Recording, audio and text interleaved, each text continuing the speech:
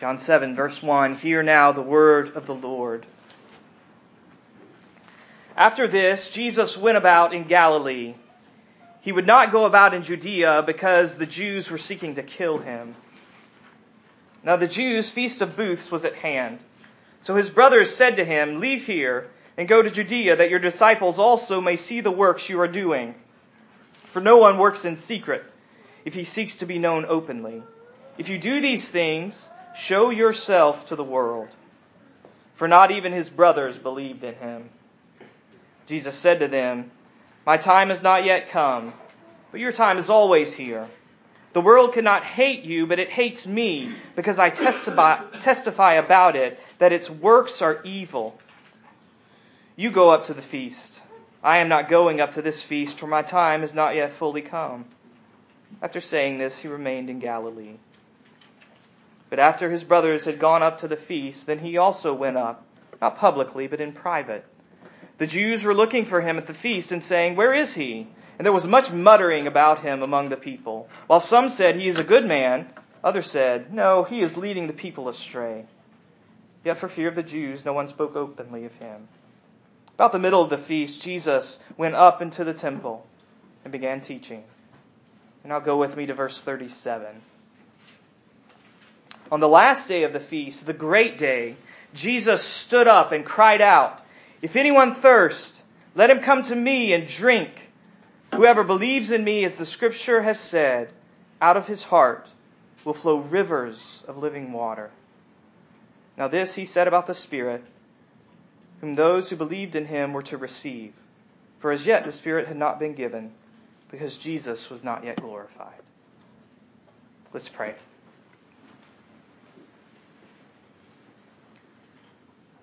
Father, would you help us now as we come to the words of your Son, as he speaks to us of himself and how we should respond to him. Would you give us the humility to hear?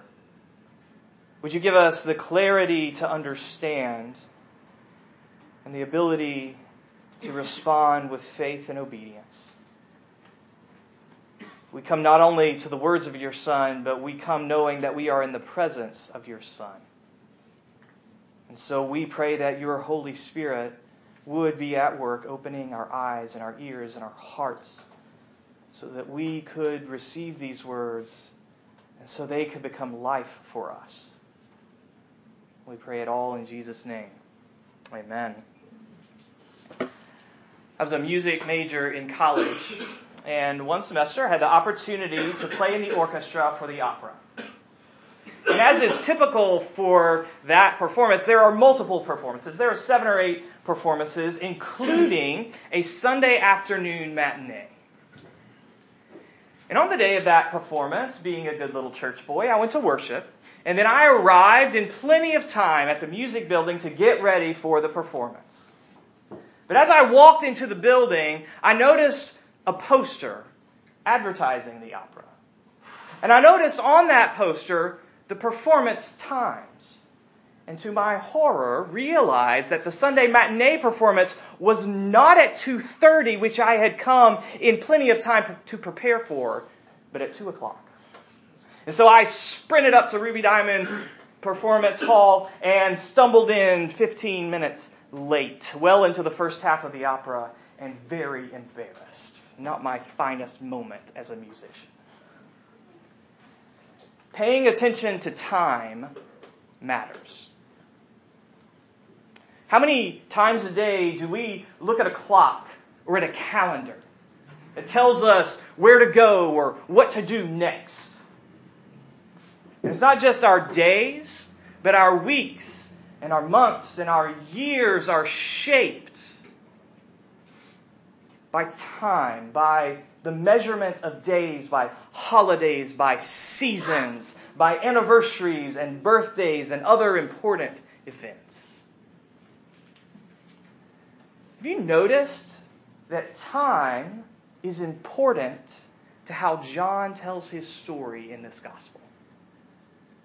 He often informs us what time of day events happen. And more importantly, he constantly informs us of the times of year that events happen. So chapter 6 happened during the Feast of Passover. Chapter 7 happens during the Feast of Booths. Some scholars argue that this book is actually structured around and by the Jewish calendar and the major events and the major festivals of that calendar. So, reading the Gospel of John, if we don't pay attention to time, we'll do more than show up late for a performance or an appointment. We'll miss the significance of Jesus and the implication of His message for our lives. So let's pay attention this morning.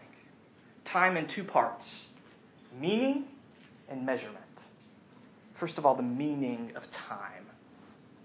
John 7 opens with an awkward conversation between Jesus and His brothers, where His brothers say, in essence, Jesus, if you're such a big deal, now is the time for you to go down to Jerusalem and prove it.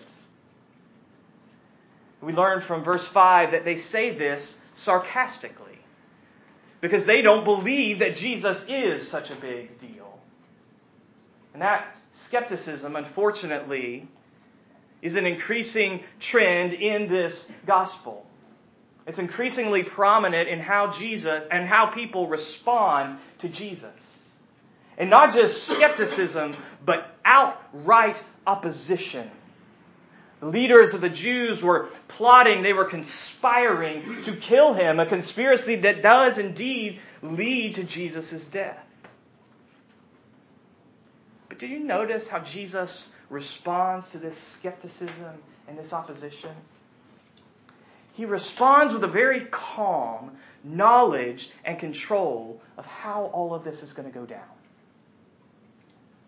What he says is a little cryptic, but in essence, the basic point is, guys, brothers, go when you want. It doesn't matter to me. But I have a plan for when I will go to this feast and for what will happen when I get there, including the opposition that leads to my death.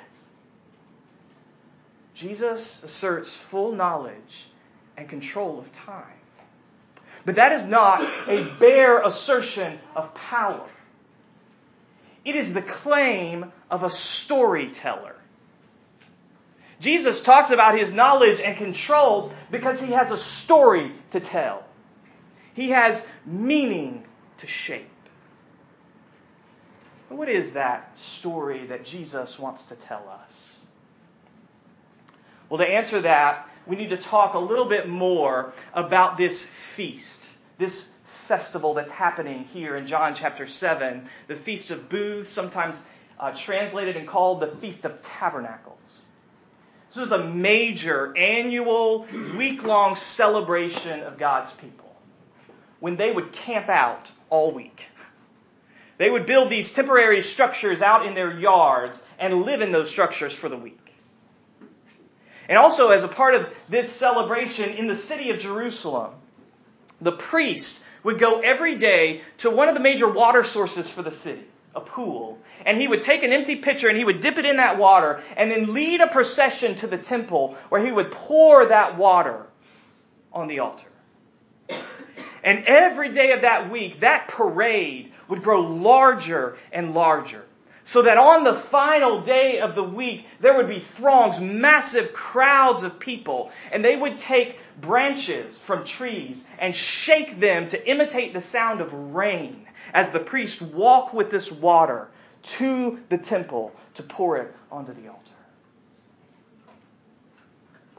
So with that stage set, notice how Jesus plays this festival.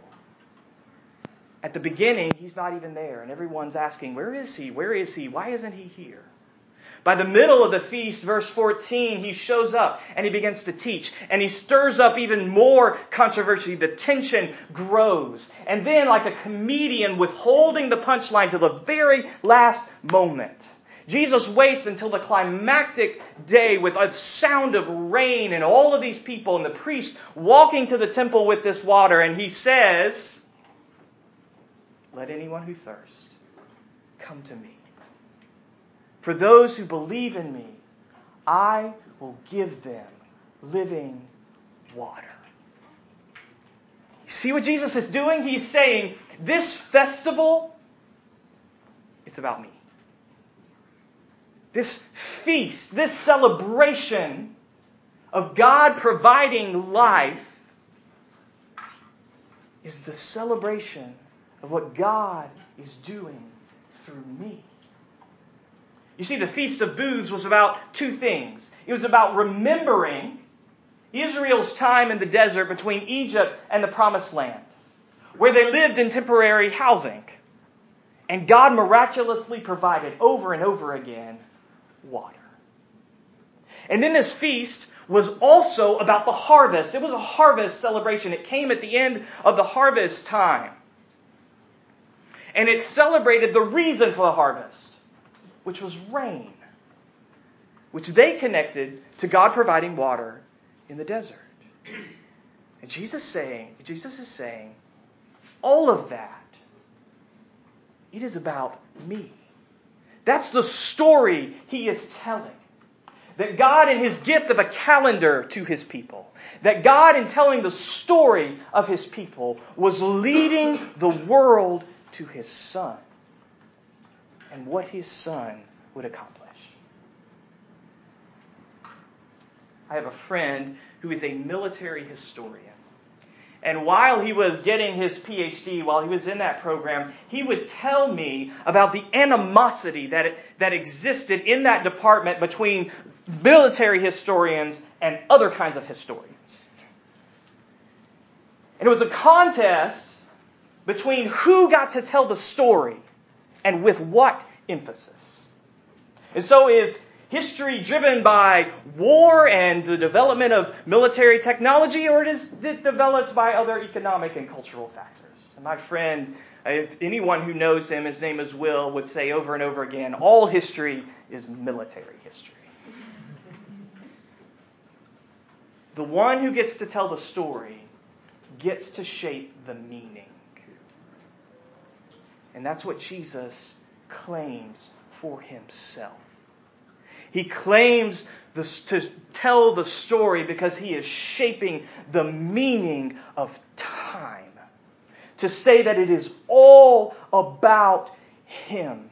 That all that God has said and done leads to who he is and what he does.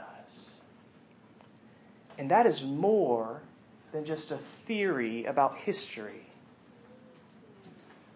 That is a message for your life. Because if this is true, then your story is about him. Your meaning is shaped not by what you accomplish, but by who you are in relationship to Christ. Your purpose is to know him, to celebrate him, to believe in him, and to receive this water that he has promised. That's the meaning not only of all time, but of your time. To know him and to receive his gifts. But how do we do that? How do we live that meaning? How do we receive this water that Jesus promises to us? How does that become the shaping factor, the main purpose of our lives? Well, we have to learn how to tell time. We have to go beyond knowing the meaning of time to knowing how to measure time. We have to be able to answer the question, what time is it? And to answer that question, we need to talk a little bit more about water. We need to talk about water and how that image is used in the Bible. I've said this before, but I am convinced that the Old Testament book of Ezekiel is foundational for the New Testament book of John. And especially the vision in chapter 47 of Ezekiel. The prophet sees a rebuilt temple, the place of God's presence. And out of that temple comes a river, water. And that water flows not only to Israel, but to all nations. And that water produces a harvest. It produces fruit trees, an abundance of fruit trees.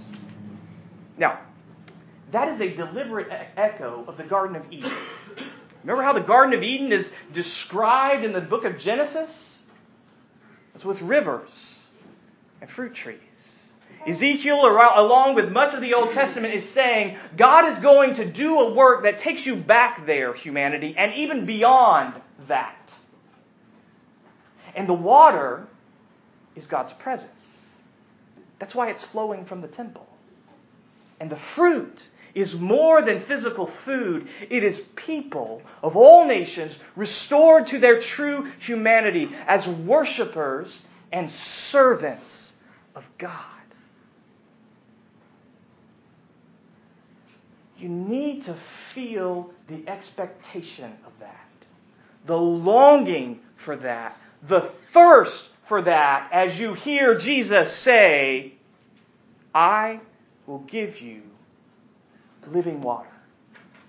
Where is Jesus when he says that? He's at the temple.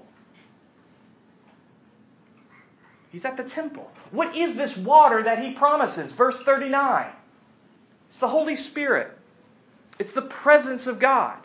When does he say all of this? It's at harvest time.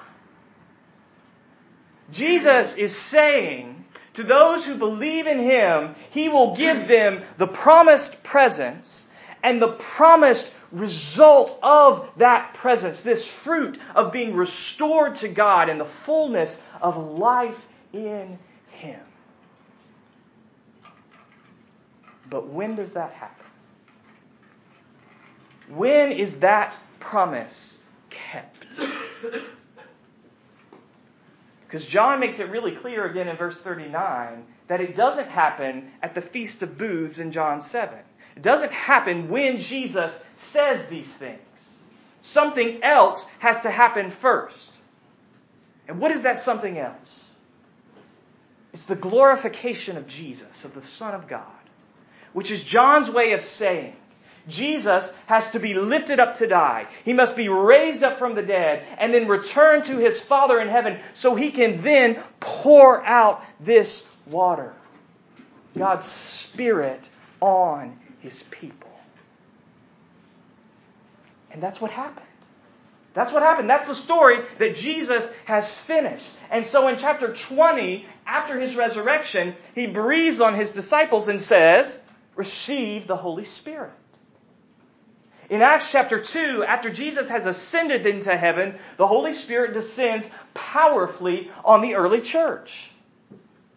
And he descends at another feast, the Feast of Pentecost. Feast of Pentecost was the beginning of harvest. Feast of Booths, end of harvest. So see, the key measurement of time is the glorification of Jesus. It's the death and resurrection of Jesus. There's before his glorification, longing, expectation, thirst for the life-giving presence of God. And there's after his glorification. That presence given to all who believe in him. So the Apostle Paul in Galatians 5 can say to us, he can say, Christian, the fullness of time has come. Jesus has died. He has risen. He has ascended. And so, walk in the Spirit. Sow to the Spirit. Be attentive to the Spirit. Why? Because he's producing fruit. He's producing a harvest in your life. He is producing the fruit of love, joy, peace, patience, kindness, gentleness, goodness, faithfulness, self-control. Do you know what time it is? Do you recognize that you live after the glorification of Jesus, which means that you live in a time in which Jesus has poured out God's own Spirit on those who believe in Him. Do you know what time it is? Which is to ask, do you know what you have in and through what Jesus has done? Do you know what you have? Heard a story recently about a man from Mississippi lived his life in near poverty on a plot of land that he had inherited from his parents. His financial situation became so dire that he had to sell that plot of land. And after he sold it, massive oil reserves were discovered just under the ground of that land. He lived all his life in poverty, not realizing the riches that were right under his feet. How often do we live like that? How often do we live impoverished by shame, by fear, not realizing the riches that are right beneath the surface of our lives? Not recognizing that Jesus died and rose to give us this resource of immeasurable value and of irrepressible power, God's own Spirit. I think when we hear that list in Galatians 5, we become very cynical. We hear that with love, joy, peace, self-control. That's ridiculous. What?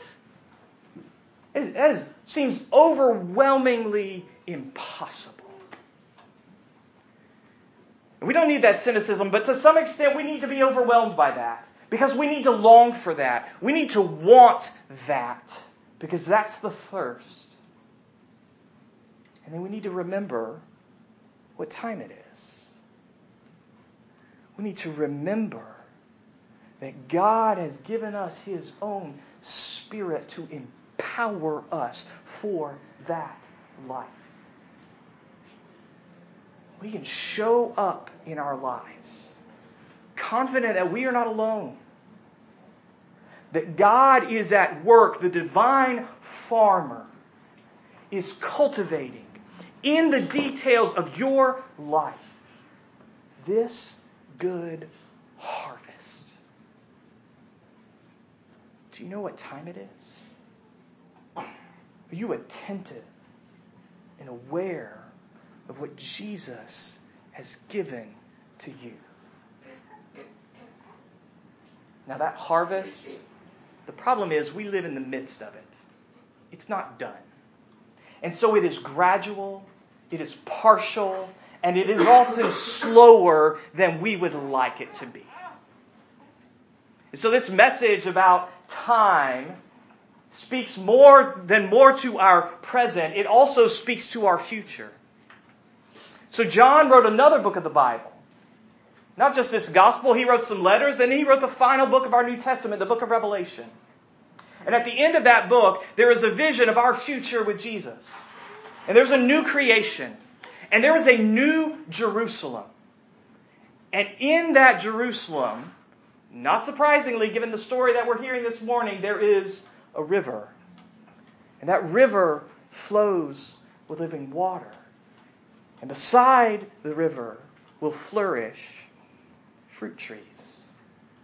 An abundance of life for all of those who are in Christ.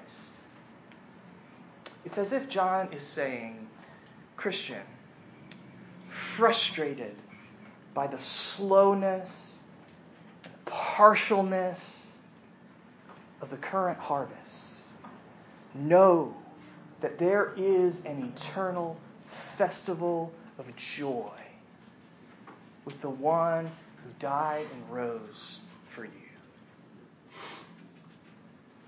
But while we wait, we need to hear this invitation from Jesus to thirsty people. We need to connect to that longing for this life that is promised to us. And then we need to remember what time it is. And we need to entrust ourselves to the power of what Jesus has given to us. Let's pray.